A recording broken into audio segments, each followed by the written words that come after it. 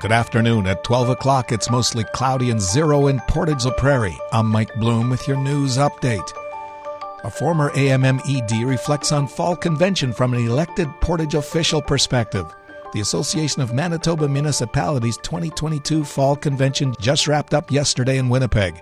City of Portage-la-Prairie councillors and mayor were there, and one of the councillors was a past AMM executive director for 20 years, Joe Massey. Massey shares what happened over the 3 days. I think it went excellent. I really enjoyed being there and renewing acquaintances, of course. So this time around, as an elected official for the city of Portage, I was really able to enjoy the conference, learn from it, because I was able to attend a lot of the things that went on there. I was able to talk to council throughout the 2 days, explaining, things that were going on to the new ones. Among the highlights that took place, he says a couple of things that stood out include much talk about the increase for municipal operating monies that have been frozen since 2016. He notes there seems to be a commitment from the minister that they're reviewing that for this next budget. Massey says Councillor Ryan Espy raised the issue of crime and some of the challenges in dealing with crime safety in our communities.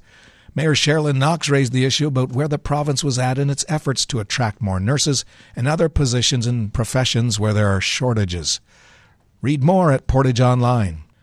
The province's finance minister says a plan to slash the rates Manitoba Hydro pays to government will save the Crown Corporation almost $190 million a year.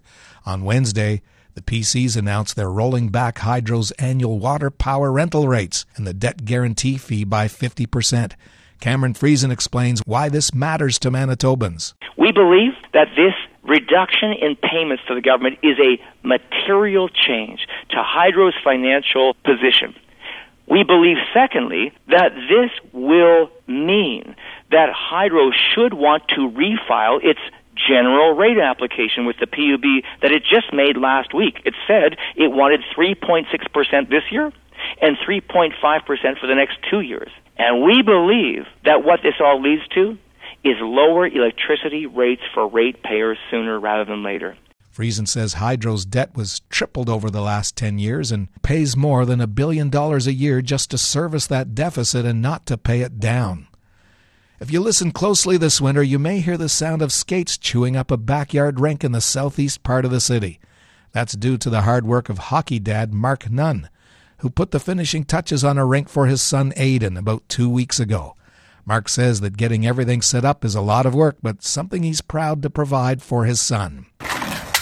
He's at the rink 5 times a week already, but this just gets him a little bit of fun time and away from the drills and just enjoy it.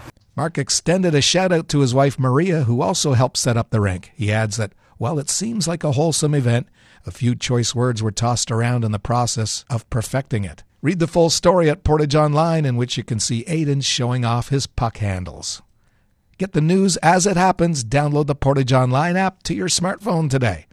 And in sports, the Warren Wildcats varsity girls volleyball team are looking to continue their win streak into the provincial AA girls volleyball championship.